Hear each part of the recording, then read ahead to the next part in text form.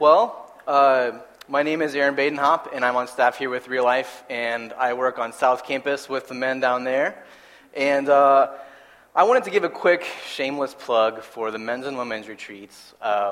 More so for the men's retreat, because I'm not going to be at the women's retreat. But yeah, it's going to be a great weekend next weekend. If you guys could at all plan on coming, we would love for you to come. And you can check out our website, reallifeosu.com, for more information, or look it up on Facebook. But yeah, we'd love to have you come. So, well, one of the things that we've been doing this quarter, if you've been coming for a while, you know this, we have been going through the book of Mark. And one of the ways I wanted to open up talking about the passage that we're going to look at tonight in the book of Mark is by talking to you about an experience that I had my senior year here at Ohio State. My senior year at Ohio State was a pretty amazing year in terms of football. It was Jim Trustle's second year. It was the year where we went undefeated, and we went to the Fiesta Bowl to play in the national championship game. And I was fortunate enough to actually get tickets to go to Tempe, Arizona, to go to this game my senior year of college. It was an awesome experience. But the reason that I bring up this football game is because I want to talk to you a little bit about my perspective of who would win this game going into the game. Because you see, going into this particular game, we were playing the Miami Hurricanes, and Miami going into this game was really tough. They had won over 20 games in a row. They had a bunch of future players on their team that were going to be big-time NFL players. And if I'm honest with you about my perspective going into this game, I had some doubts. I hate to admit it, but I had some doubts. It seemed like everything was going against us in terms of the Buckeyes. But one of the awesome things that happened, of course, for those of you who paid any attention to this, maybe you're too young to remember, but the Buckeyes actually won this game in double overtime, and it was an awesome, beautiful thing. But the reason I'm mentioning this game is because I'm giving you a little picture of some of the things that we do as human beings. It's our nature as human beings to analyze situations in our lives, to analyze situations and sort of size things up and try to figure out what we think is going to happen or what we believe. It's part of what we do. In this situation with the Fiesta Bowl, I had doubts. I sized things up, I analyzed it, and I had doubts that the Buckeyes were going to win. But in a similar way, I think on a larger scale, this is one thing that we might do, and something that's much more important than a football game, which is our faith. It's something that we can do in terms of our perspective of our relationship with God. Now, I think if we're all honest, when we really think about the fact that Jesus came, He lived, He died, He rose again, He's coming again, returning to make all things new, I think that if many of us in this room were really honest tonight, there's parts of that story that are hard for us to believe sometimes. There's parts of that story that we can have a tendency to doubt. And I think it's important for you to know tonight that if you're an outsider to the Christian faith, sometimes I think that Christians can portray to the outside culture that we have everything together. We have all our ducks in a row, everything makes sense, we don't have any doubts, we don't have any confusion, we don't have any uncertainty about anything. If that's been portrayed to you, if you're an outsider to the Christian faith, I want you to know that that's just not true. That if Christians are really honest with themselves, many of us in many seasons of our life have some points of uncertainty. We have some doubts that we face in our life. But the question that I want to ask tonight is, what do we do with our doubts? What do we do when we face those uncertainties? What do we do in life when there are things about the Christian faith or there are things that we're supposed to believe about God that it's hard for us to embrace sometimes? What would God have to say for those of us who may be wrestling with some doubt or with some uncertainty about our faith? So what we're going to do tonight is we're going to look at a passage in Mark chapter 9, verses 14 through 29. Before we read those verses, I'd like to just take a second and pray. God, I pray that you would be at work in and through this message tonight. Lord, I pray that you would speak through me, that you would speak through your word, and I pray that your Spirit would move in this place and that you would open people's ears to hear what you would want them to hear. In Jesus' name, amen. All right, let's take a look at this passage in Mark chapter 9. It says this, "And when they came to the disciples, they saw a great crowd around them, and scribes arguing with them. And immediately all the crowd, when they saw him, were greatly amazed and ran up to him and greeted him. And he asked them, 'What are you arguing about with them?' And someone from the crowd answered him, 'Teacher, I brought my son to you, for he has a spirit that makes him mute. And whenever it seizes him, it throws him down, and he foams and grinds his teeth and becomes rigid. So I asked your disciples to cast it out, and they were not able.' And he answered them, 'O faithless generation, how long am I to be with you? How long am I to bear with you? Bring him to me.' And they brought the boy to him. And when the spirit saw him, immediately it convulsed the boy, and he fell on the ground and rolled about, foaming at the mouth. And Jesus asked his father, 'How long has this been happening to him?' And he said, 'From childhood, and has often cast him to the fire and into the water to destroy him. But if you can do anything, have compassion on us and help us.' And Jesus said to him, 'If you can, all things are possible for one who believes.' Immediately, the father of the child cried out and said, 'I believe, help my unbelief.'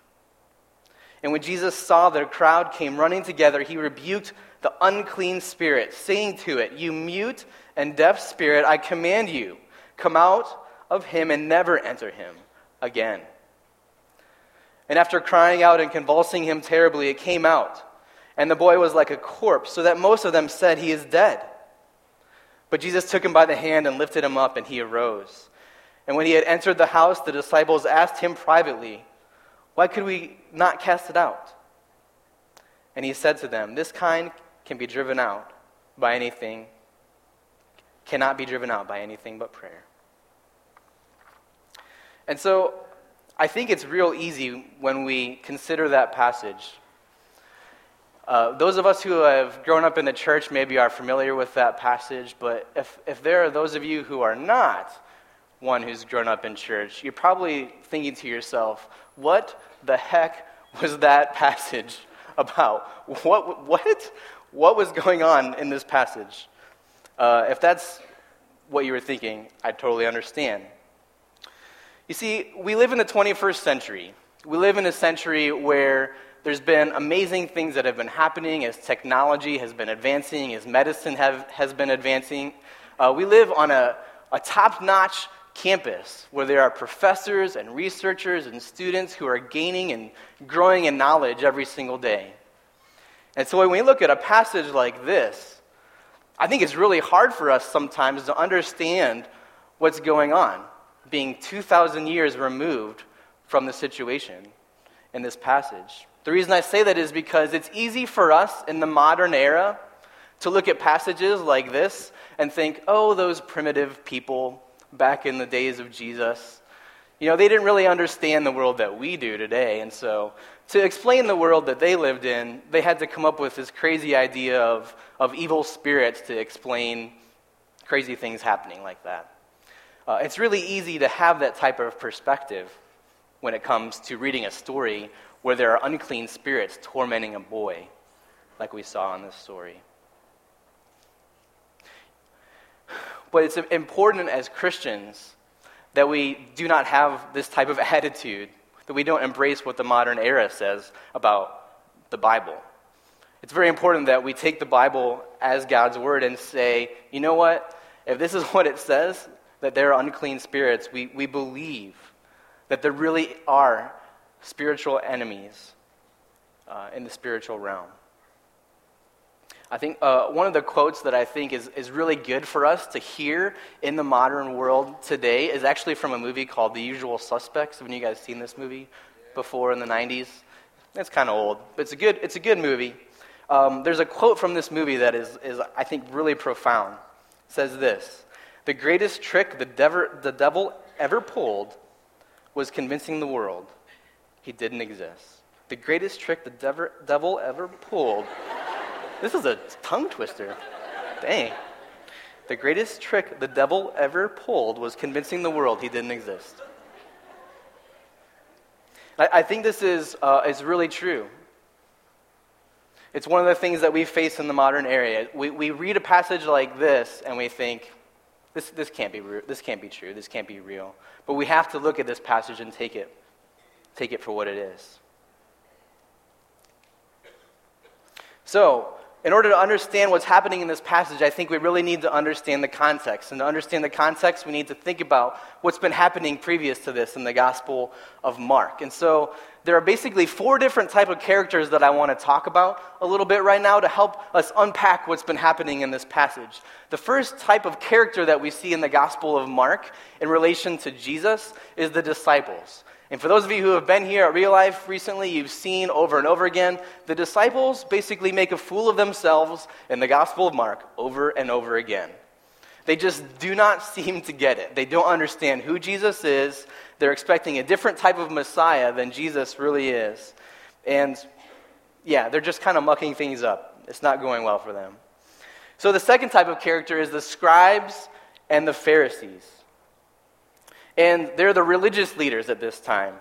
And they kind of take it a step further than the disciples in that they are just openly opposed to Jesus. They reject him, they're angry with him, they're always against him.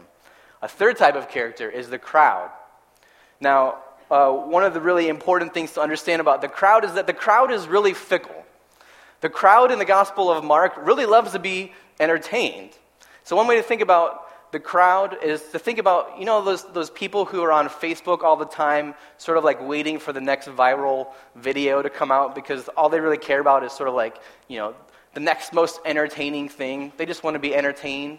That's kind of like the crowd in the Gospel of Mark. Always want to be entertained. They're not actually interested in Jesus for who he is. They just want to see what type of crazy stuff he can do. The last type of character is sort of the random person who tends to step out of the crowd, who often tends to be an example of the proper way to respond to who Jesus is. The disciples don't tend to get it. The Pharisees and scribes don't tend to get it. The crowd doesn't tend to get it. But there's usually this random person in the Gospel of Mark that comes on the scene and kind of shows us this is how we're supposed to respond to who Jesus is. And that's exactly what happens in this passage.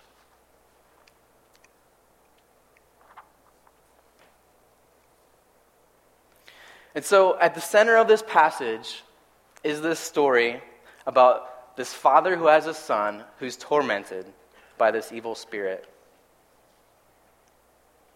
Let's look again at verses 20 through 22 and look a little more closely at what's happening. It says, "And they brought the boy to him, to Jesus. And when the spirit saw him, immediately it convulsed the boy, and he fell on the ground and rolled about, foaming at the mouth. And Jesus asked his father, 'How long has this been happening to him?' And he said, 'From childhood. And it has often cast him into the fire and into water to destroy him. But if you can do anything, have compassion on us and help us.'" You see, what's happening in this story is that the father in this story is desperate. His son is being tormented by this evil or unclean spirit, and he just doesn't know what to do. He's heard about Jesus. He's heard that Jesus can do these crazy things. He can perform these miracles, and so he goes out of his way to take his son to try to find Jesus in hopes that Jesus could do something to help him. The father in this story is desperate, and he's coming to Jesus to see if he can help. But there's a very important statement that the father makes that kind of helps us to see where the father is at the same time. In verse 22, the father says this, "If you can do anything, have compassion on us and help us." There's a key word in this verse I want you to see, and the key word is the word if. If you can do anything. So here is the father. He's desperate. He's coming to Jesus. He's heard that Jesus could potentially help him, and he comes to Jesus. But when he talks to Jesus, he says, "If you can help us, if you can do anything, have compassion on us." And what this word if shows us is that there seems to be a level of uncertainty with the Father about what Jesus can really do. Maybe he's uncertain that Jesus would really want to help, for one thing, or maybe he's uncertain that Jesus really can or is able to help. We don't really know exactly what the doubt is. But in some way, shape, or form, the Father is uncertain whether or not Jesus is going to help his Son. And Jesus picks up on the man's doubt and uncertainty. He doesn't ignore it. Jesus faces it and addresses it in his response. This is what he says in verse 23. And Jesus said to him, if you can, all things are possible for one who believes. So he repeats back to him, if you can, of course I can. Now, when he says all things are possible for one who believes, this is a verse that we could really easily take out of context. This is a verse where we could really easily come to believe, okay, does this mean that I could, sing a quick jingle like a good neighbor? State Farm is there, and this, all that means is this State Farm representative is going to come on the scene and fix all my problems. Is Jesus saying here, yeah, if you just believe, I'm going to be your State Farm representative who comes and makes all things better for you, Sorry for those of you who have parents who are State Farm reps, which I know there's some of you in the audience, but that's not what Jesus is saying here. Jesus is not some sort of puppet where we can just call up a number and he comes in and fixes everything. But I think what Jesus is saying here to the Father is this. Look, God can do whatever he wants. God is able to do whatever he wants. But God tends to work through people who believe that he is able. God tends to work in and through people who believe that he is able. All things are possible for one who believes. But look at the man's response to Jesus. In verse 24, he says this. It says this, immediately the father of the child cried out and said, I believe. Help my unbelief. I love this verse. And the reason I love this verse is because it's so realistic. What I mean when I say it's so realistic is that we are complex human beings. If we're really honest with ourselves, there are times and seasons of our life when we feel torn. There are parts of us who could tend to believe the story about who Jesus is. We can believe the character of God. We can believe that he's good. We can believe that he loves us. We can believe that he's all-knowing, all-powerful. But yet at the same time, if we're really honest, there are parts of us sometimes that doubt those things. There's experiences that we go through sometimes that just don't seem to make sense with what we know of who God is. And so sometimes there are doubts. Sometimes we have uncertainties. And I love that the Bible portrays, even in this Father, this reality that sometimes we're torn. Sometimes we believe, yet there's a part of us that doesn't believe. So I think what's important to see in this passage is that there's kind of a couple different ways that we can respond to our doubts. What we see in the Gospel of Mark is that there's the scribes and the Pharisees that have doubts about who Jesus is. That kind of characterizes their impression of who Jesus is from beginning to end. But the interesting thing that happens with the scribes and the Pharisees, the religious leaders, when it comes to Jesus, is what they do with their doubts about who Jesus is they have a posture of rejection towards who Jesus is. In other words, the doubts or uncertainties they have about who Jesus is leads them to a posture of rejection and of basically being against Jesus to the point of conspiring to kill him. So that's what the Pharisees and the scribes did with their doubts about who Jesus is. But the beautiful thing that we see in this passage is that the Father portrays a different type of way to respond to our doubts. Because you see, the Father is desperate. The Father doesn't have anywhere else to turn. And certainly there is a part of him, a big part of him, that believes that Jesus can help his Son. And if we're honest, when we look at this passage, the way that Jesus responds, we know that it would be better, it would be more ideal if the Father had a complete and full faith without uncertainty to start with. That's something that it would be good for us to strive for. But the Father in this story, that's not where he's at. That's not where he's at in this story. The reality that he's facing is that he has some uncertainty about whether or not Jesus wants to help or can help his son. But what's beautiful is that this Father gives us an example of the correct posture to have in the midst of our doubts. That rather than having our doubts lead us to the point of rejecting Christ and turning away from him, the beautiful thing is that what this Father does is the doubts lead him to have a posture of dependence upon Jesus. The doubts don't lead him away from Jesus. The doubts lead him to Jesus with greater force of dependence upon him because he has nowhere else to turn. And so he looks to Jesus as his hope. There's a quote I'd like to read to you now from N.T. Wright. He says this: Jesus' mighty works, such as casting out demons, belong with the story which Jesus is telling. They take place in the context of what is called faith, which turns out to be the recognition that Israel's God is active in and through Jesus. They raise the question of Jesus' authority and status. They appear to be a vital part of what Jesus describes as the breaking in of the kingdom, not least in terms of the battle with Satan the accuser. For Jesus and the evangelists, they signaled something far deeper that was going on, namely, the real battle of the ministry, which was not a round of fierce debates with keepers of orthodoxy, but head-on war with the Satan. Now, I know that quote is a little bit complex. Maybe you didn't catch all of it, but basically here is what he's trying to say.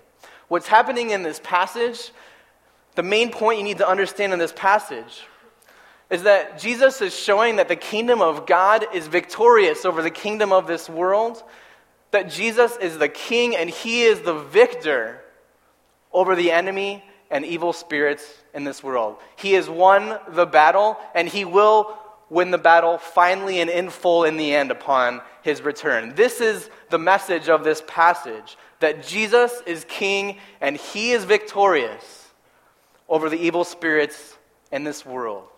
Jesus is king. And what this passage is saying is that there is a rightful way to respond to the person of Jesus. There is a proper way to respond to the person of Jesus. And the Father demonstrates to us the proper way to respond even in the midst of our doubts. Even in the midst of our uncertainty, the Father chooses to trust in Jesus. So what does this mean for us tonight? Now, if you're here tonight and you consider yourself to be an outsider to the Christian faith, it's really important for you to know, as you consider Christianity, if you're someone who's seeking, trying to figure out what you believe about Christianity, it's really important for you to know that you do not have to be free of all doubts in order to begin to place your faith in Jesus and begin to try to walk with him. Because the reality is that if you talk to most Christians in this room tonight, we are not free 100% of doubts and uncertainties sometimes in our life. So if you are considering Jesus, you do not have to have it all together.